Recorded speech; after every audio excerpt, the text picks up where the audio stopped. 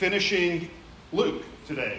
We have been in this book, well, not the whole time, but we actually started this in 2013 and took some breaks along the way, but here we are finishing Luke. And we looked at the resurrection last week. Easter Sunday, we celebrate. It is one of our favorite days of the year. We host one of the lunches. People come and hang out really all day.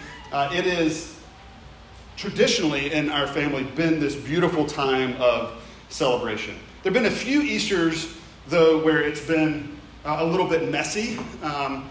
Last week fell into that category, right? Many of you know. We also had one Easter Sunday that we woke up to a flooded home. That was great. Great way to start, right? Last week was so if you're a visitor with us, we value what we call liturgical art. You see a little bit of it here, that part of what draws us into the presence of the Lord. And we had our whole congregation had the opportunity to pitch in and do some work for this last installation. And Stephanie and Tina thought it and planned it all out. And we gathered after church on one Sunday and put a lot of hours into it. And Steph and Tina and Matt and I installed it on Thursday, and I came in on Sunday morning, and you have a picture of it on the front of your worship guide, and that doesn't do it justice. It does not do it justice. We're so excited about people seeing it, seeing the things that they had put work into, and it had all been ripped down and destroyed. I was looking for it to think, can we put it back up? Maybe not this morning, can we put it up later? But that was not the case. And it's this reminder. And we talked about it last week, but it's this reminder, we're now a week after Easter, we're still in the Easter season of the church, that things are still not what they're supposed to be. We celebrate Easter, we celebrate the resurrection of Jesus Christ, and we talked about the fact that it was a real event that really happened, and that the creator of the world has power over death, and that a man in history actually physically rose from the dead. That kind of power is at play. And yet, even if we look at our lives just over the last week, if we're honest, sometimes we think, wait, what? Does that have impact in my life? Does it have the kind of impact that I want it to, is maybe often the question that we ask. And here we are, right after the actual resurrection. We see this first appearance of Jesus to his disciples, and they're experiencing some of the very same things. Some of the very same mess of life, even right after the resurrection, this amazing thing. Because the reality is, the scripture tells this whole story, and what we talk about in theological terms, it's not really a theological word, but there's this phrase that you may have heard, we've used it before, the already not yet. The promises and work of God that have already happened, but there are those promises and works that have not yet been fulfilled. And we live in that time of the already not yet. And so we're actually going to look at 3 points. We're actually going to just look at two, but kind of, anyway, it's not yet, and then already, and then the not yet again. So those are the 3 points. We'll go the looking at the not yet of now. What are we experiencing now, because there are things that are not yet fulfilled. But then the already, the things that have already happened, the encouragement that will be, and then the implications for us now, right? So let me pray for us, and we'll dive in. Lord, we ask that you would open our hearts and minds to the truth of your powerful word, your revelation of yourself, in this amazing redemptive story that includes resurrection, not only Jesus's 2,000 years ago, but the promise of our own resurrection to come. Meet us here, we pray, in Jesus' name. Amen. Things have not yet been fulfilled. We have not yet seen the full implications of the resurrection.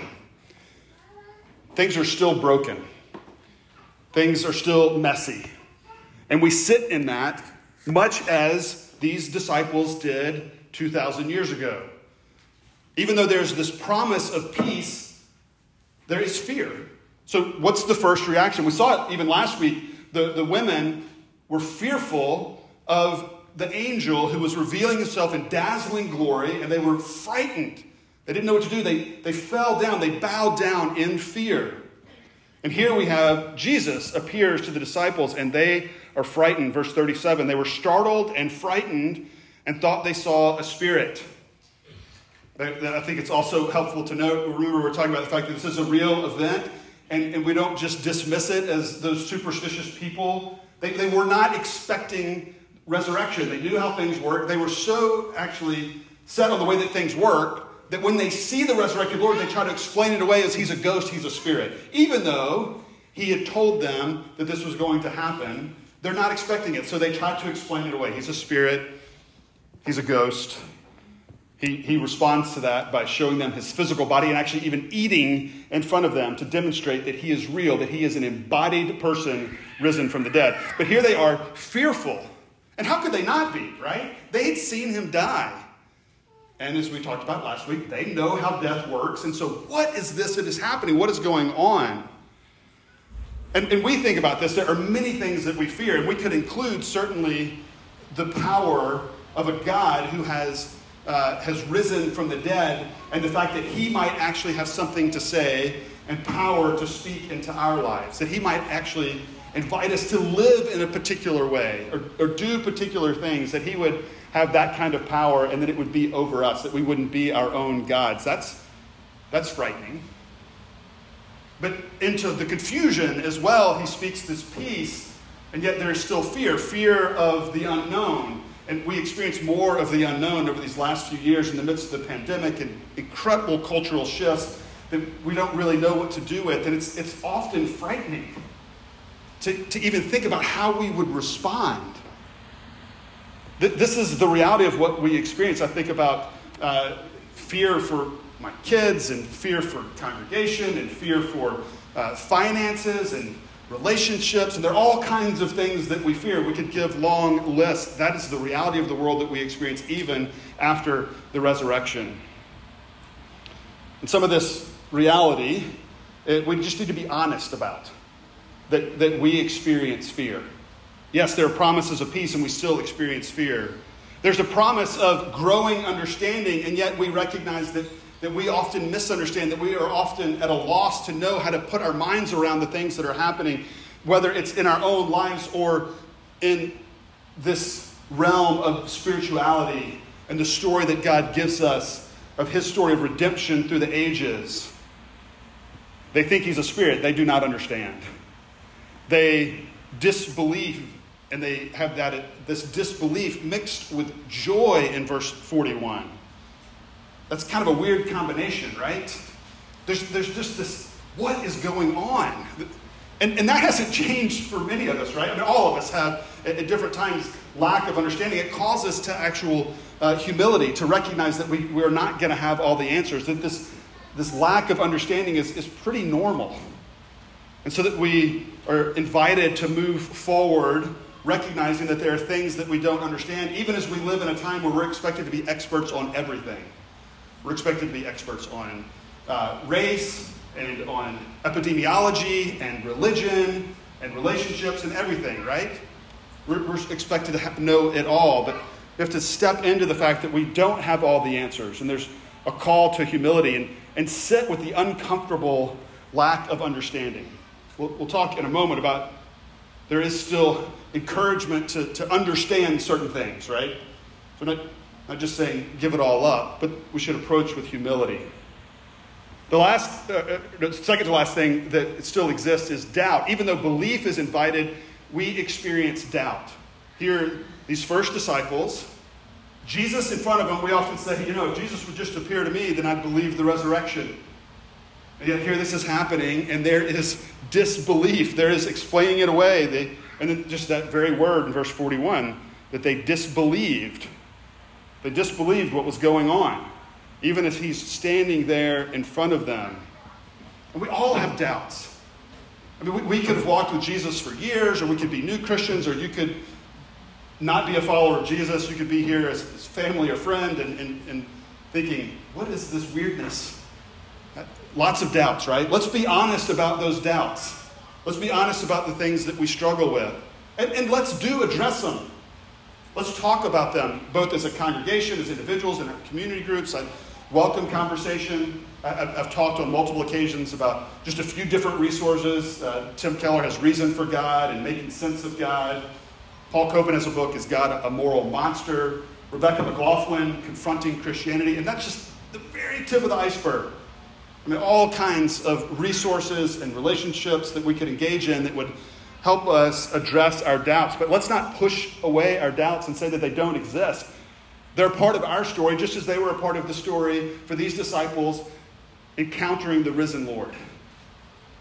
Even as we encounter the risen Lord spiritually in the church, in his body, the people, as we experience it at the Lord's Supper, as we experience it in all kinds of ways, it comes with doubts. Let's be honest about that. And let's have those difficult conversations. Let's talk about the way that our faith plays into our life and everything that we engage in. Just this week, having conversation about the difficulty, the fear that we have about all these different issues that we're supposed to know everything about, the polarization that exists in our culture now, and how do we navigate that? Let's have those conversations, the difficult ones about sexuality and politics. And the reality is, if there is a risen Lord, he has something to say about these things. We address those with humility, but let's talk about them. Let's not just push them to the side. The last brokenness that we see, that we experience, is even with the promises, we sit in this moment of waiting. Waiting for more understanding, waiting for that promise of peace, waiting for ultimate resurrection. A lot of waiting. And I am not very good at waiting. I don't like to do it. And there is certainly a sense in which our culture has primed us to not wait in all kinds of ways. Even in my lifetime, the changes of the ready availability of all kinds of things very quickly. We're members of Amazon Prime. Get stuff to you really quickly, right? We're getting used to that. All kinds of things. Somebody said it might be pronounced differently, but that we get things quickly, right? That's just one example of the ways in which we experience things coming without having to wait. And I don't like to wait. So one of the examples is that I don't like to wait in traffic, which has been a problem in downtown recently. Like, you should just expect that anywhere you go, there's going to be at least one lane, if not whole roads closed anywhere you go. And it takes longer to get places. And I found myself, this has happened multiple times in even the last couple of months, and this happened to me yesterday. I'm going somewhere, and I'm realizing I'm actually going to be early. And I don't want to be early. It might be even awkward to be there early, so maybe I'll take a longer route. And still, I've thought that in my head, and then I get caught in traffic, and I have to wait at a light for a few changes, and I get so impatient. I'm like, what in the world? Somebody cuts me off, or I miss an opportunity to change lanes and get ahead, and I get really frustrated. I don't want to wait. I don't care I'm not in a hurry, but I'm just so primed to not wait. This is my heart, right? And this is all of our hearts. And here, the disciples were promised this amazing promise in verse 46. Jesus says that they should, verse 49. I'm sending the promise of my Father upon you, but stay in the city until you are clothed with power from on high. This is a reference to the coming of the Holy Spirit. This beautiful picture, third person of the Trinity coming. We see that elaborated on in John 14, 15, and 16. The third person of the Trinity come available for us. They're to wait for that. And that's not even to speak of the waiting for Jesus to return. So at the end here, he ascends into heaven, heaven being where God is. And the promise is that one day that heaven will come to earth and all things will be made right. And the resurrection of Jesus will be just the first of the resurrection of all of us. So there's that waiting as well. And that's not even referred to here, but there is a waiting. It's continually waiting. I mean, this is the story of the people of God continually. Think of those waiting in the wilderness for 40 years. We cannot wrap our minds around that. Wait, I'm going to have to wait a week? I have to wait a month? I have to wait a year? 40 years they had to wait for the promises of God. We can't wrap our minds around that. But we're called to wait. And this is consistent with the story. All of these things, the fear, the lack of understanding, the doubt, the waiting, all of these things, this is the way God works. We wish it weren't so. We get so caught up in all the promises of the American dream, and we conflate that with Christianity, and we think that things are always supposed to go well for us. But what we find is that Jesus tells us about his own life. In verse 46, he said to them, Thus it is written that the Christ should suffer and on the third day rise from the dead. That first part, he should suffer and die. It's the cross.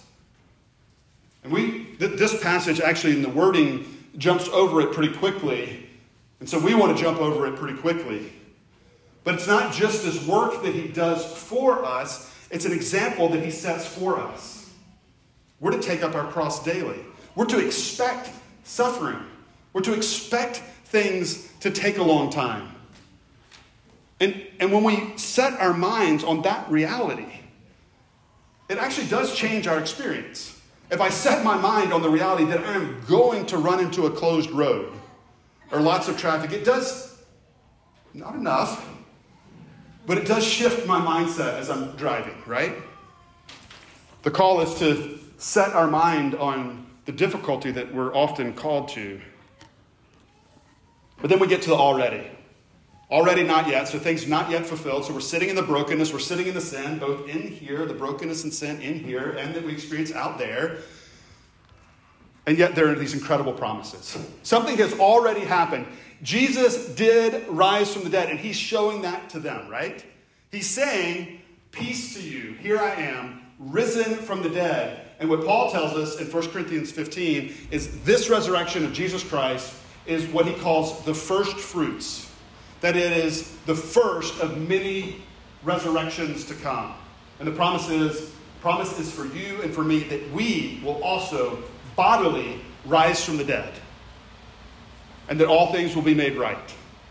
This is the promise that we look to. That we will be fixed.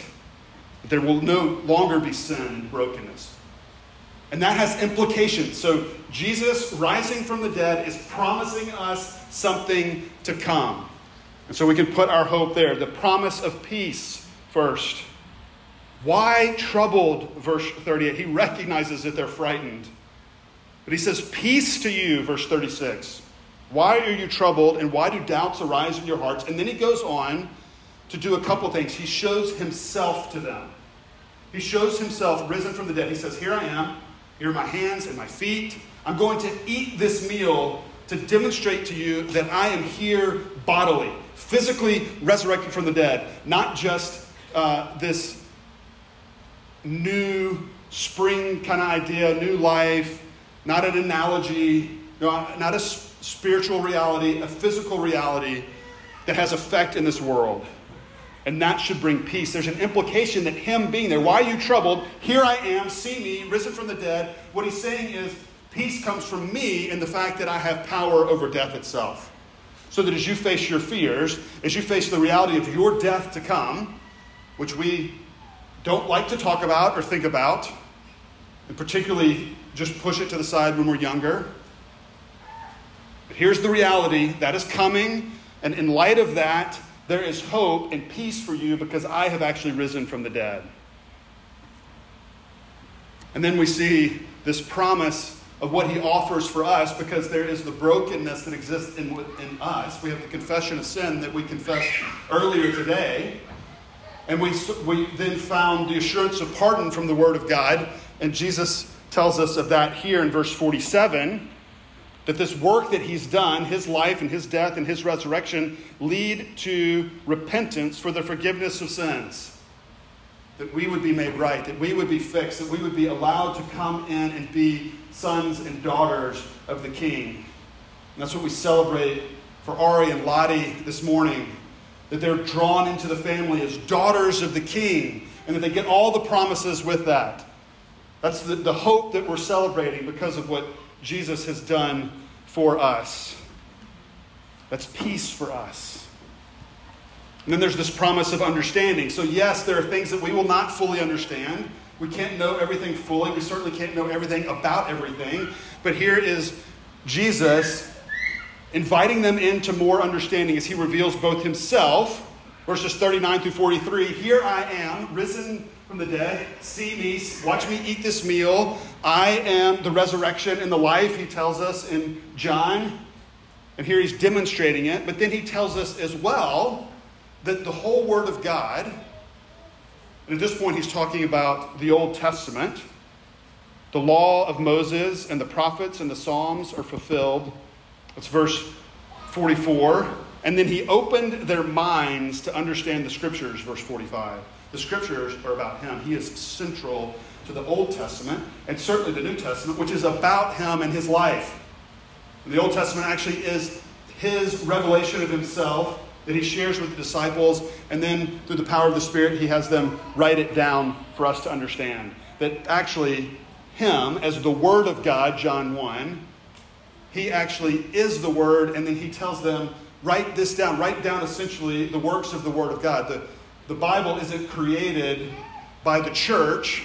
It's created by Jesus in his life, and then it's put down. The Word actually exists before it's written down. And then it's written down and it's given to us. And so Jesus is contained and central to both the Old and the New Testament. And he's saying, there is understanding of me here.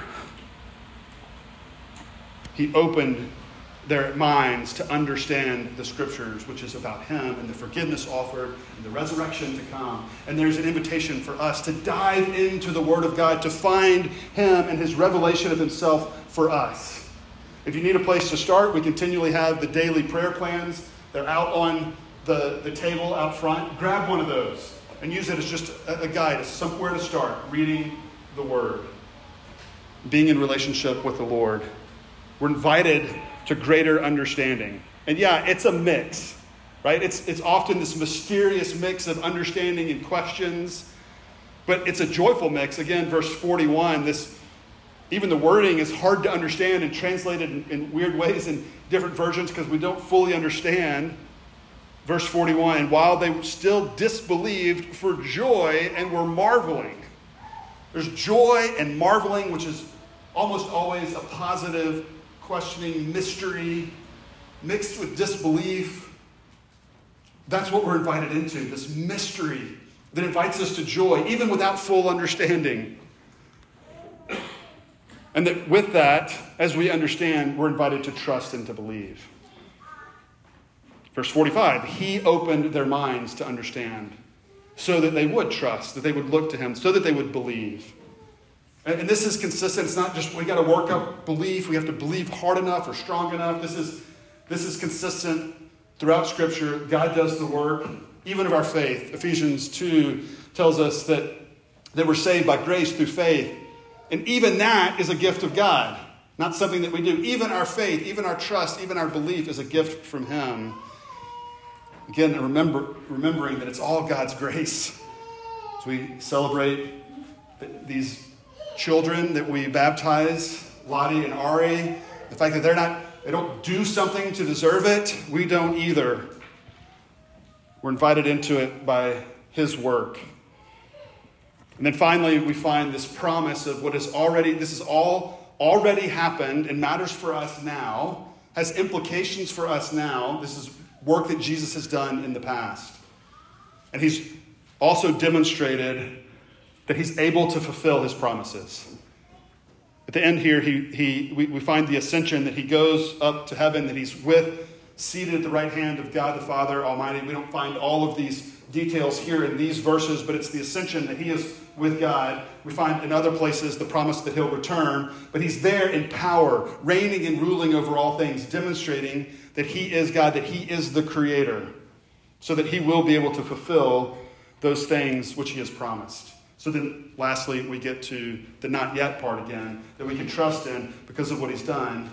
We look with hope. We're able to hope now. We're able to hope for what he has done. I don't know if you have had surgery before. There are any number of surgeries that we can talk about. I'll use, for the sake of this illustration, your knee is messed up. You hurt your knee.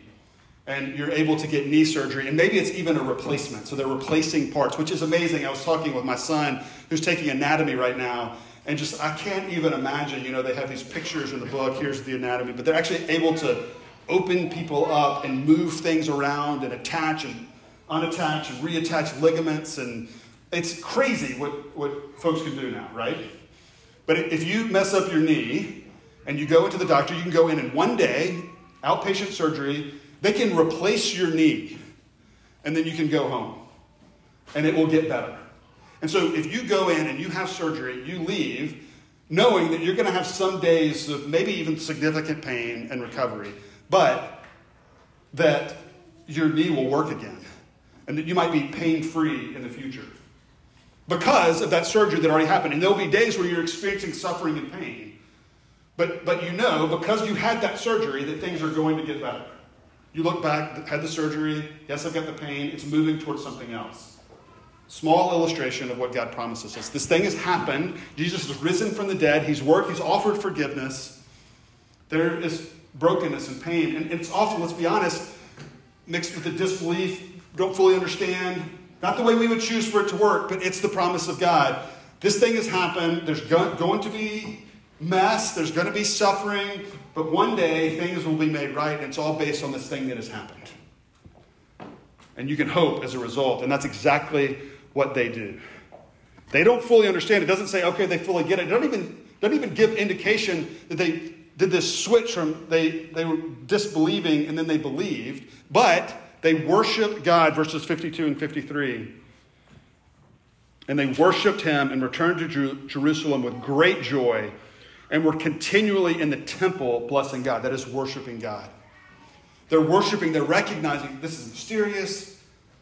We don't fully understand, but we're hoping in your promises. They're hoping for the Spirit to come upon them, which is exactly what happens. And they're also hoping for their resurrection to come. And they're invited to tell other people about it. So they're worshiping and they're on mission. Verse 47, Jesus says that this has happened, his death, his resurrection, so that repentance for forgiveness of sins should be proclaimed in his name to all the nations, beginning in Jerusalem.